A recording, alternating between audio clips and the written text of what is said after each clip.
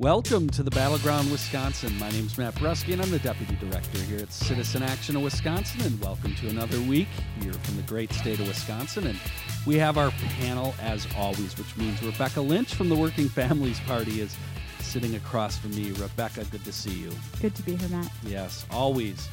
And Robert Craig, our Executive Director here at Citizen Action, is also with us. Robert. Good day, everyone. You know, before the show, we record Thursday mornings, and we're in here drinking our coffee and trying to, talk about what are all our topics that we're going to talk about. And we discussed, should we talk about the State of the Union? And there's just, we don't have the stomach for it. No, we really want to spend time on this show talking about what's actually happening here in Wisconsin. We do think it's one of the priorities of our show. So we have been talking about Senate District 10 and what a big deal this was in terms of huge victory, shocking victory for the Democrats. And we mentioned after it happened that Walker tweeted and sounded a little unhinged. And this special session is the birth of that unhinged night. This is a highly political special session we're entering in where the governor is going after welfare. I mean, they're calling it welfare reform. That's a perversion of the word reform. Which includes drug testing, a whole bunch of other things. We'll get into the details. Special session started yesterday on Wednesday. A little bit, Robert, from you, and then Rebecca, on the details. First of all, let's just refresh our listeners exactly what Walker is trying to push through here. It's a series of bills that our friends at One Wisconsin Now have turned up some evidence they were drafted or put together. They already were around, but quickly redrafted and set up for immediate release right after the Senate District 10 special election upset, telling you that this is a classic pivot, changing the subject. And so rather than getting bogged down in the details, just realize this is about blaming people who don't have jobs, people who are poor, for their own poverty, for their own joblessness. And they're just counting on the idea, and I'm sure they do a lot of really sleazy opinion research, that they can convince people all over the state, because work is a high value, that that's the problem, and that we're going to be tough and we're going to punish these people and make them go into job training, regardless of whether there are actual jobs for these folks to support their families, because the Walker administration and conservative economic doctrine totally fails on that score.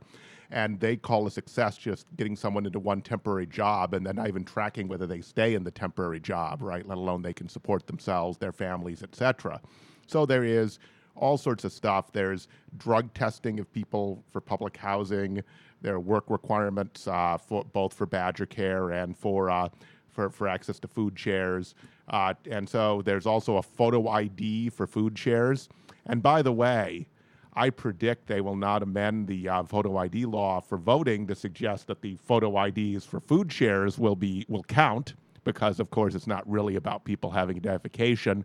All of this is about setting up barriers to cut people off because they actually just don't want to spend the money, don't think it's the role of government, and want to spend it on tax cuts for wealthy corporations, and as a crass political ploy to kind of try to draw on people's basis instincts about why people are poor.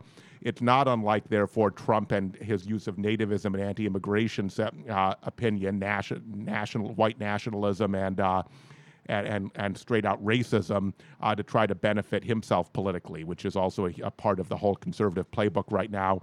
So this is just what Walker can't go after immigrants as easily, but he can try to go after anyone who needs government assistance.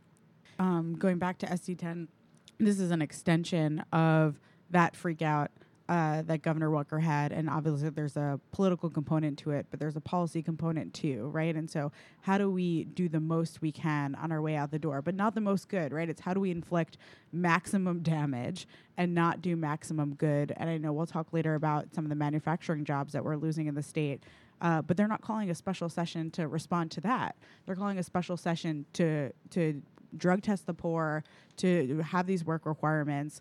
And this is all part of, I think, a larger strategy. And we talk about it all the time, not just here, but in our popular education conversations that we have with Citizen Action members, that this is all about extracting from our communities, extracting the maximum wealth from communities of color, from poor white communities, from rural communities. And so the work requirement isn't requiring people to work so much as it's requiring people to work for poverty wages, requiring people to extract all of the blood, sweat, and tears that they can for our capitalist society and get like the minimum in return.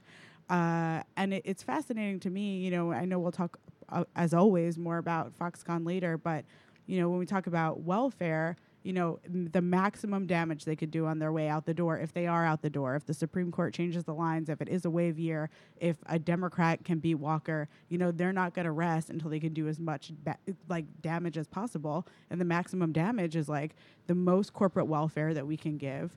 The biggest transfer of wealth, while eliminating healthcare from little kids, eliminating food security from little kids. And so that's why we have this like freak out emergency special session. And the freak out is over potentially losing the legislature and using the governorship. And the solution is to blame the powerless, people who are marginalized, people who have the least power and least economic wealth in our society, right, and who are struggling the most, as opposed to the powerful who are never held accountable. Foxconn has lavished, huge subsidies. WEDC doesn't actually even believe, Governor's Jobs Agency, in actually even tracking whether a company produces the jobs they're supposed to create. No accountability for the powerful, right? And I'll go even a step further than Rebecca. You hear all these, you hear them try to make it philosophical. Like that they're just valuing work and this, and so if you do this, it'll set a standard. And we have State Senator Chris Kapanga saying his mother is on welfare, throwing her under the bus, saying in essence that was bad and she didn't work. So apparently the young Chris Kapanga would have been much better off if her mother, if there were no resources to feed him or clothe him or house him, which is what we're talking about, and that would have been better. If there was no good job for his mother, or is his mother just some sort of, is she saying that she was lazy and there was plenty of opportunity for her, right? Either way, it's gross. But I'll take a step further here.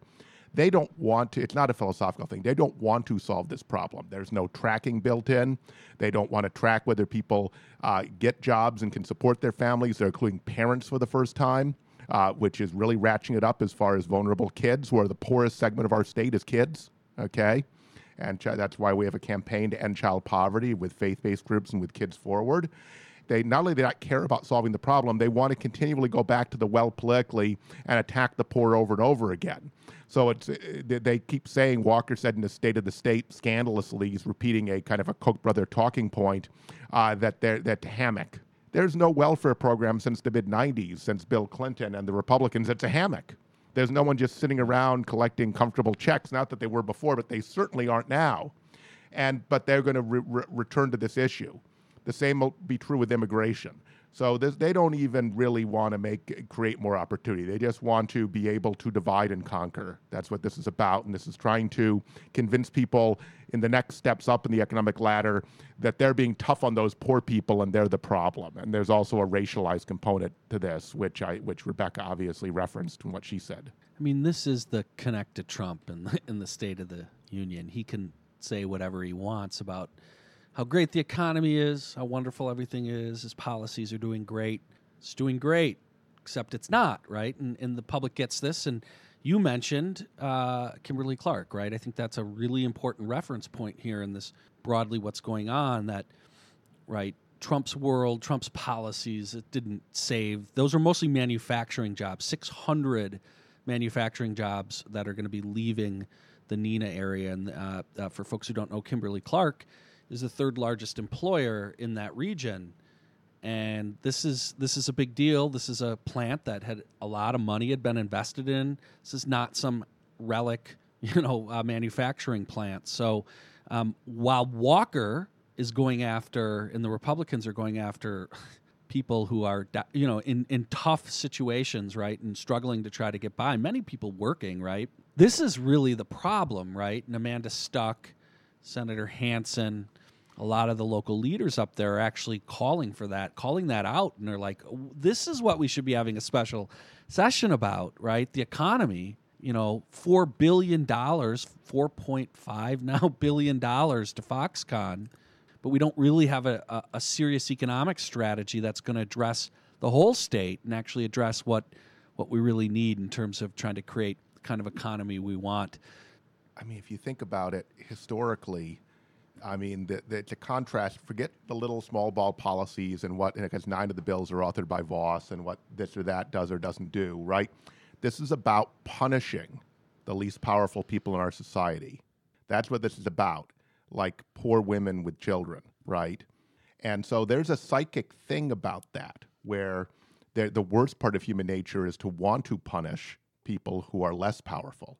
And this sort of defines conservatism versus progressivism, whether or not you have empathy and want to have an equal society where you actually give people a hand up and create a structure that actually encourages people to have full access to freedom and to live fulfilling lives, versus this hierarchical structure where you want to hold power, that's what they're doing, by punishing the people who have the least power in our society, and also relying upon a coded kind of racism, which is involved here. This is hurting a ton of white people, but we know what kind of image they're trying to convey in the same 20% of the electorate that is thrilled by Trump's nationalist anti-immigrant rhetoric.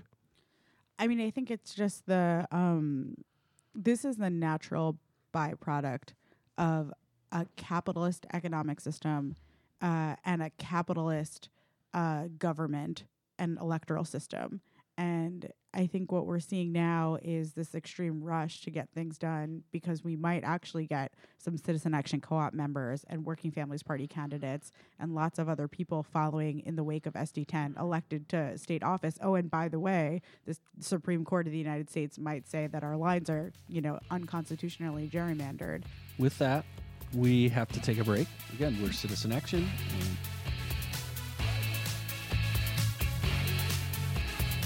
Welcome back to the Battleground, Wisconsin. We are Citizen Action. You can find us at citizenactionwi.org.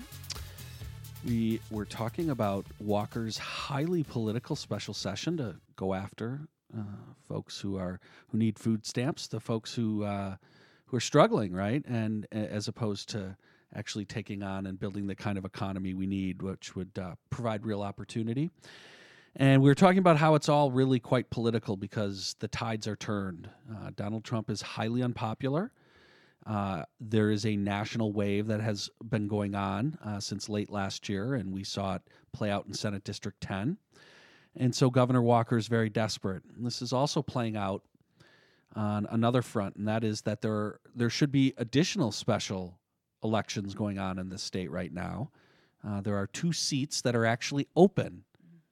And our state law actually says, that these should be filled, that the timing of these would be such that they're far enough away from an election. And we have a whole legislative set. Well, Robert, there's a special section. It's so special. It's very special. It had to be just done right after a special election. So obviously really important things are happening, and we have people that aren't represented, right? And there's still a whole session this year.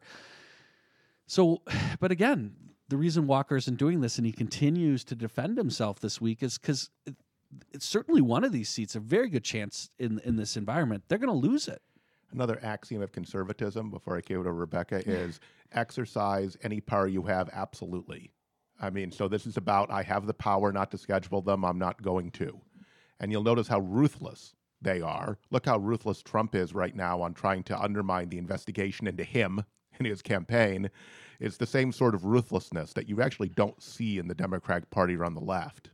Yeah, well, that's true. You don't see the ruthlessness on the left, but also you don't see this specific activity on the left because democracy is good for the things that we stand for. So radical. Yeah, I wasn't calling for more ruthlessness. I was simply describing the moral difference. No, there is a moral difference, but there's also a tactical difference, right? I think the more people who are informed and the more people who vote in truly free and fair elections benefits the policies that we champion. True liberty for all, equality, equity, prosperity. The right to pursue happiness. These things that we care about come about when everyone can vote. And instead, yes, what do you Robert. mean Walker's not cutting people off, putting from the state? He's making it easier for people to get a job. I think that we need to have memes of Robert's facial expressions from the podcast for future publication. Scott Walker. But, I think this is a typical Republican playbook, right? They cannot win in a true free and fair democracy, so they control who can vote, when they can vote, who we can vote for, whose message we hear. And so much of that is through the rules of the game, through voter ID, through donors, lack of campaign finance rules. But that's what we're dealing with here again. But they'd never, turn to say what we've seen, for example, in Kenya, right, where they'd actually used armed force to prevent voting. Well, I would say this is my comment. They only wouldn't because the state of American society now is that would harm their power. But So- there is no ethical constraint on what they would do to hold power that I know of. So I'm going to dive just a little deeper into the specifics of these two seats because they're actually both winnable. So Assembly District 42 is one of them. And this is interesting because we're now going to talk more about power on the podcast and how we're going to build power because this stuff's all back in play. Like 6 months ago, it was really not at all realistic.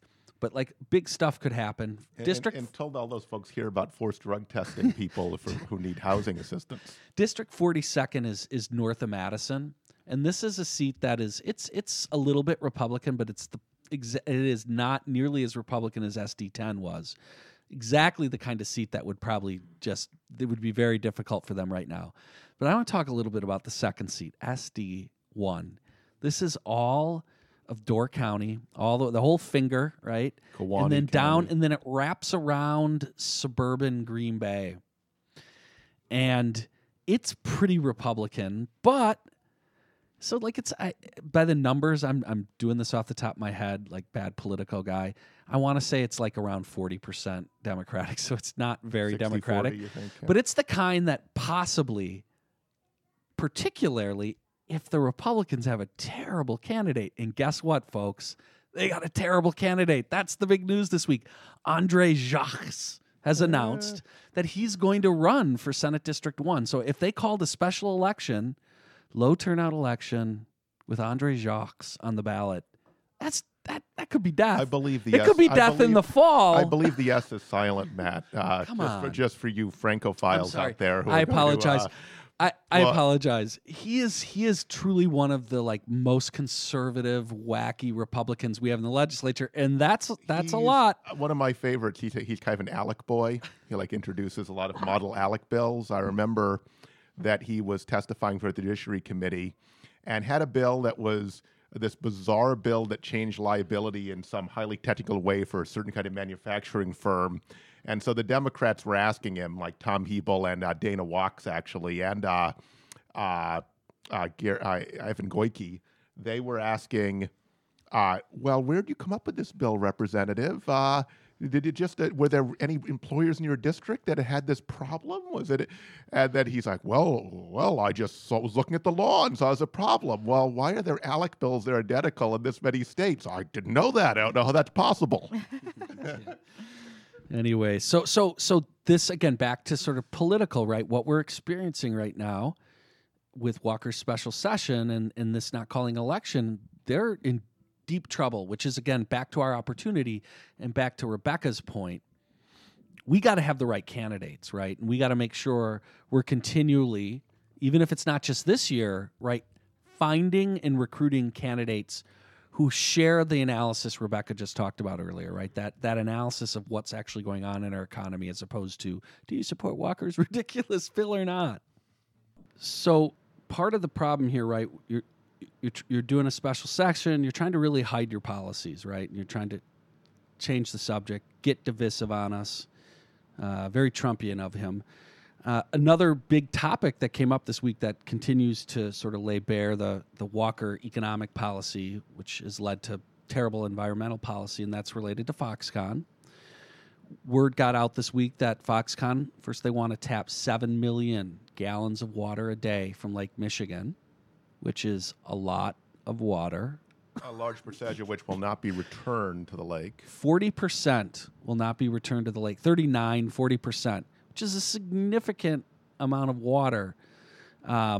So this has environmental groups obviously extraordinarily concerned, and we haven't even started to talk about the economic policy. It wasn't just that the Foxconn executives wanted access to boating and harbors. Apparently, there was a reason they wanted to be near Lake Michigan. Well, I'll just say, like, I'm shocked. So there's the article that I read quotes this freshwater scientist, Michael Carvan, who he's like, look, I'm shocked. That's a lot of water, right?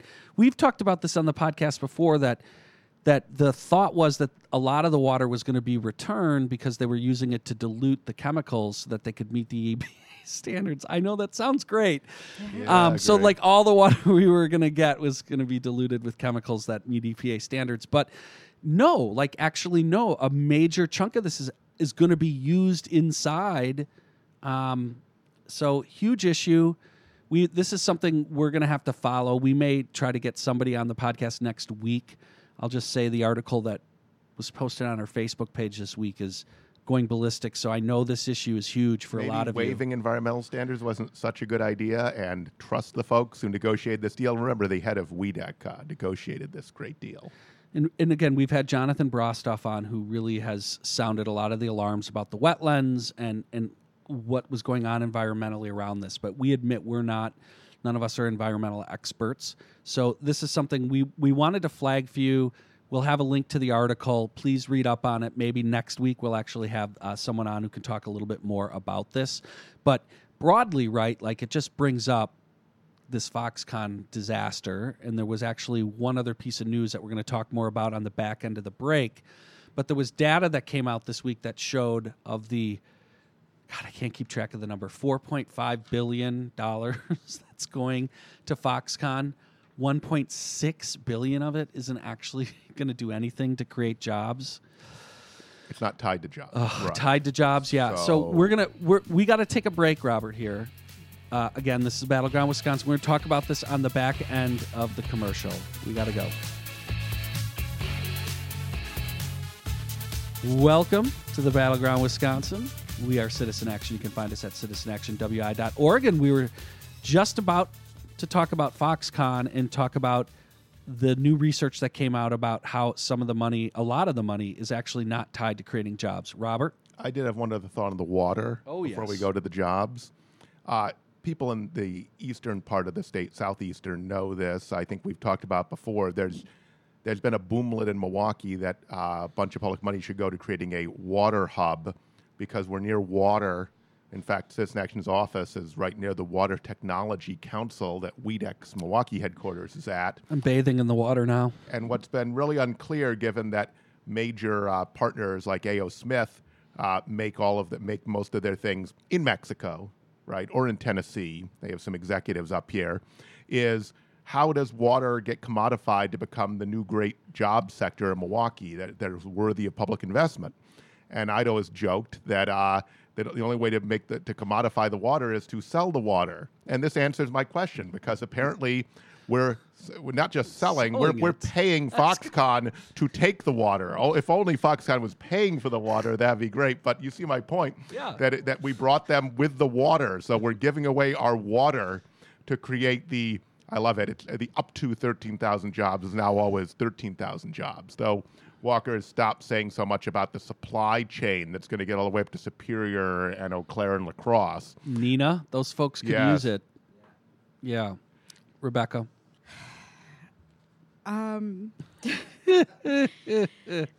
it's not so shocking that a huge bulk of the billions of dollars that we're giving Foxconn is not going to go to create jobs. This is something that we were raising the alarm bell on for a while. And when we talk about Kimberly Clark and Nina, we'll see that the tax breaks that they've gotten are not being used to save jobs. In fact, they're being used to dismantle the jobs that we have in the Fox Valley.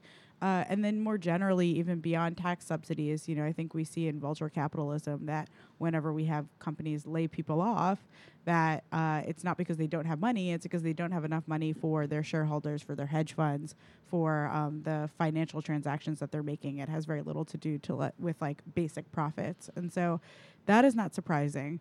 What is surprising is that it seems every week this deal that the elected officials we entrust with our well-being blindly entered into gets worse. Secret to the last minute deal. Remember, they had to be forced to actually show the contract to the WEDC board. Yeah.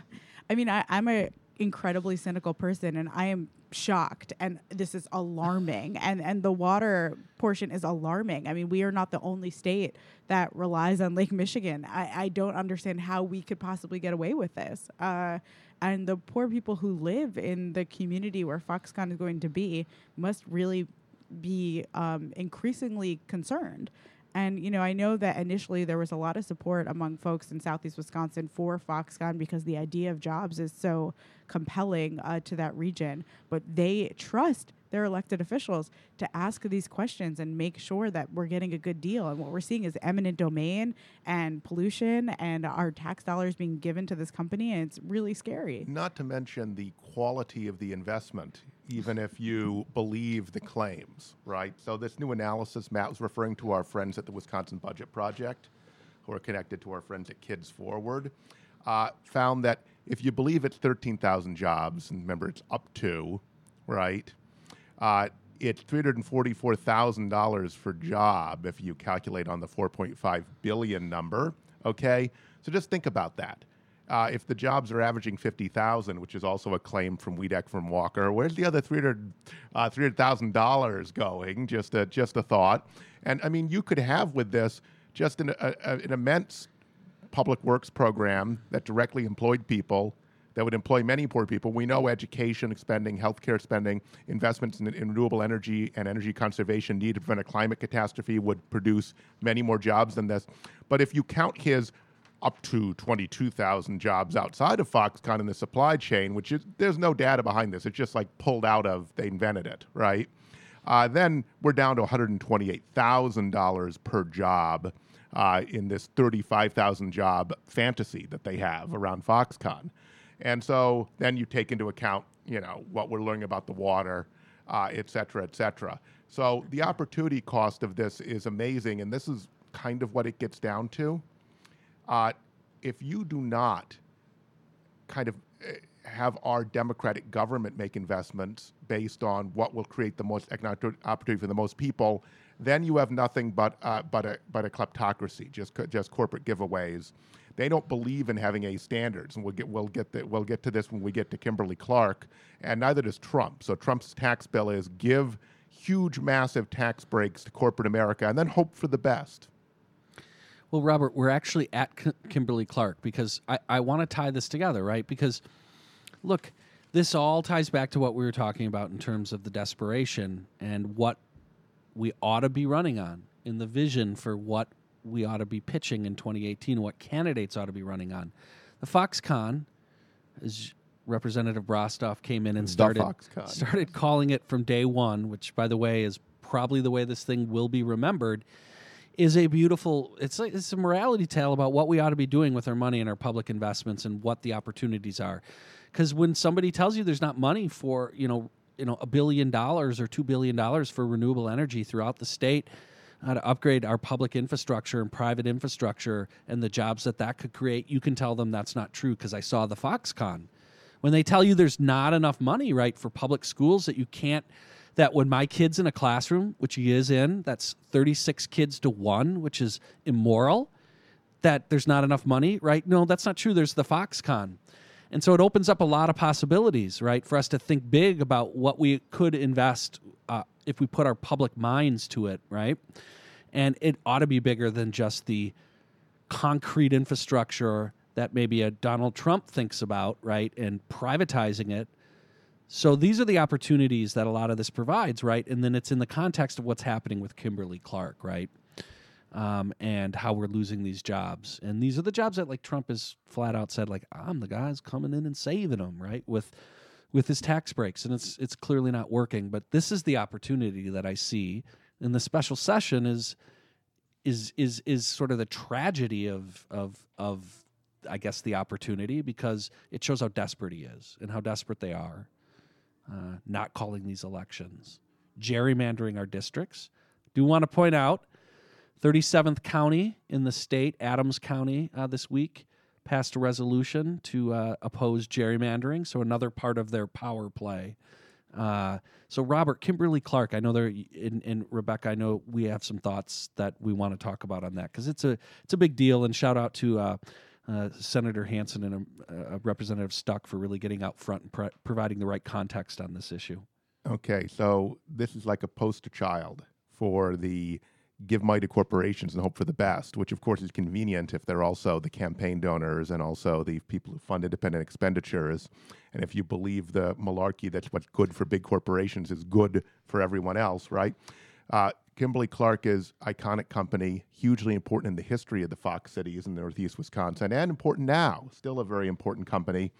They have made clear that they're using their Trump tax breaks to downsize, which means when you do it with no strings attached, when there's no accountability, no good behavior, right, required, then this is what results. And just to point out, I haven't seen this in the media yet, Wisconsin's, Walker's biggest expenditure until the Foxconn, the MANAG tax credit, Manufacturing Agriculture Tax Credit, which made manufacturing virtually tax-free, which is why the Foxconn is structured as a subsidy, because they already wouldn't have paid taxes, right? It doesn't require you to create jobs at all. In fact, you could use the money to outsource, downsize, anything you want, automate, whatever. Same problem. And so this lays bare, let's not just say the kind of standard politics, which is, a company left when you're governor, so your fault, which is the usual level of our political discourse. No. This is the philosophy of conservatives in regard to the economy playing out. And I don't know if they actually believe that aiding companies will help everyone, or whether they just believe in aiding multinational companies. I think it might stop there, and then they rationalize and tell you it's for your benefit to justify it and to try to get reelected. Yeah, absolutely. I mean, this is happening, as you have both mentioned, on every level of government. And, exactly what you said, Robert, what they say, that tax cuts are about creating jobs. That's just the narrative that they tell. Tax cuts, corporate welfare, drug testing the poor, taking food security and CHIP away from children is all about a transfer of wealth. Yep. It's not about job creation. And since I started being on the podcast however many months ago, I feel like every week we say Democrats need to have a real economic development and jobs plan. And I think what we don't say clearly enough, which I'll just say now, is that it's really not that hard. Like, it's not mysterious. Like, it's a pretty clear plan. And I want to actually loop back to something we were talking about months ago with Amazon. There's a reason Amazon was like very clear about what they were looking for. Wanted, the playbook was open, right? What they wanted and why they did or didn't come here. And so we're going to talk about that right when you get back, because that is the crux of all this. Again, this is the Battleground Wisconsin. We are Citizen Action. Welcome back to the Battleground Wisconsin. We are Citizen Action, and Rebecca was right in the middle of a rant when we had to go to terrible corporate, terrible commercials. No, wonderful people supporting the greatest radio station, 1510 AM. Yeah, with no Foxconn commercial. Oh God, no. Or the upcoming Foxconn Arena, the Bucks will play in. But Rebecca was really getting into the nut of all this. Keep going. I think what I was saying is that in the past we've talked about how Democrats need to have a real jobs plan. And I guess my message to all of the Democrats who are running for governor of our state right now is have a real jobs plan. And it is not mysterious. It is absolutely not tax cuts. It's absolutely not corporate welfare. What it is investments in investments in the Fox Valley, in infrastructure, in education, in transportation. These are things that Amazon, again, opened the playbook and said, this is what we're looking for, did not come here because we didn't have it. So Foxconn came here because we gave them $4.5 billion with no strings attached and like half the water in Lake Michigan. But we cannot do that for every company. Oh, God. Matt. Yes. Remember the Ross Perot, Rebecca Young sucking sound? Yes.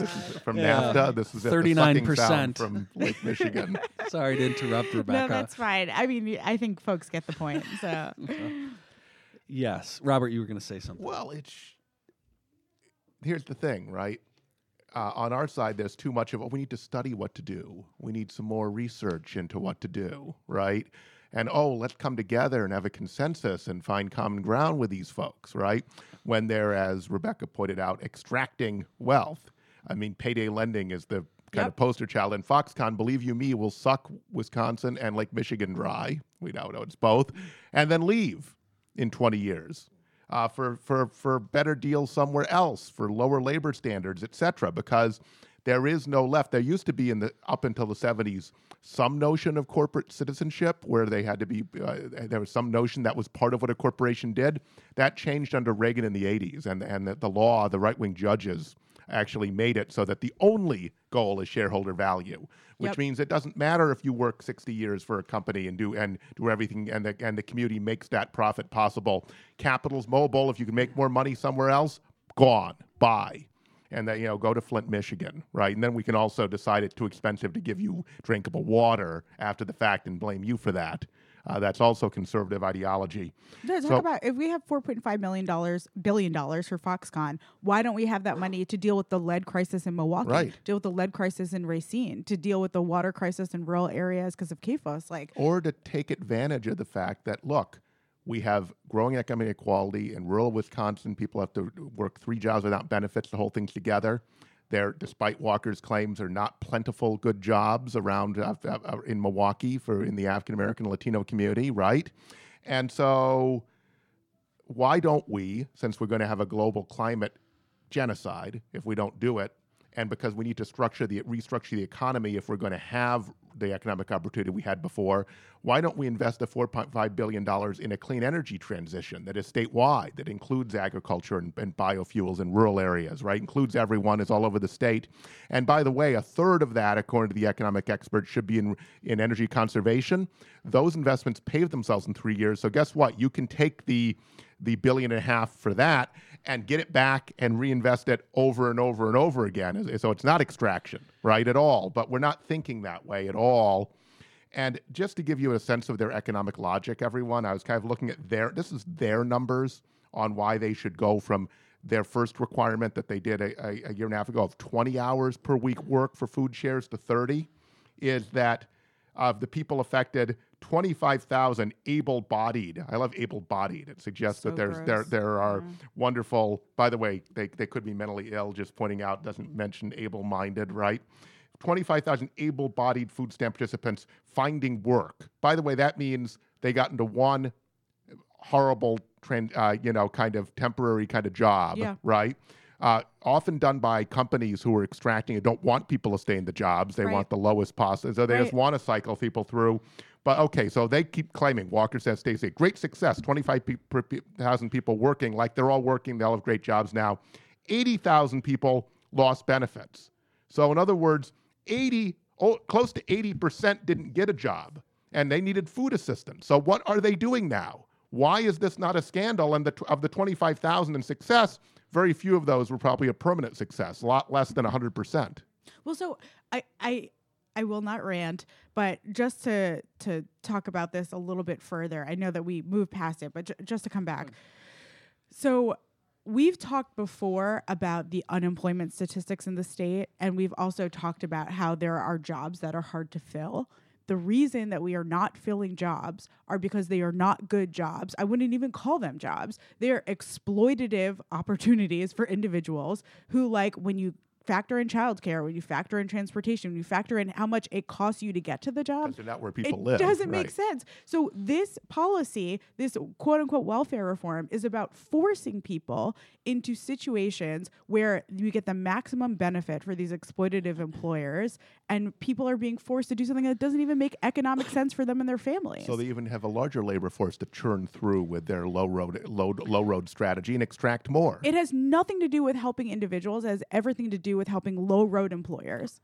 So this is great because this ties to what the plan has to be, right? You have to deal with wage floor. Okay, that's one. Right. It has to be in your plan. It has to be in your vision. $15 minimum wage. So here's the other thing. Here's the other piece, and this is two people up in the Kimberly-Clark area and everyone else. Please stop saying that there's a shortage of skilled workers, that we have a skilled jobs, and that somehow these 600 people who are losing their jobs because they're skilled workers are going to have it easy to find new work because there's a skill. That is not true. And anyone who says that should consider taking the advice themselves. Get out of your job as an elected official. Yep. Because you have the skill. There's a shortage. You should go do something else because That's an insult. We know those jobs pay well. Those are good union jobs, right? And the idea there isn't a skilled worker, they're not paying enough money. It's straight up, economics. So Rebecca pointed out one part of the job openings, right? The fast food restaurant 30 miles from anywhere near where their population of people who need jobs is, right? Out on an interstate. So there's that one. But then the skilled one, right? So we'll have Walker and the like say, oh, these pages. And the CEOs complain to me and whine to him because they like to whine, right? They're very put upon all the time when, in fact, it's simply a market issue of how much they're willing to pay. If you're only willing to pay welders $12,000, a year, you're not going to get, or $12 an hour, you're not going to get any welders. And you'll notice we have no shortage of CEOs because we pay them plenty. Yeah, absolutely. And I think, one thing that goes unremarked upon in these conversations is not just the loss of jobs or whether or not people could find other jobs and the overall employment situation. This is trauma. It's trauma for these families, for these communities. It is trauma that we have experienced in Wisconsin over and over and over and over and over again. And we should absolutely do what we can to attract good jobs to our state.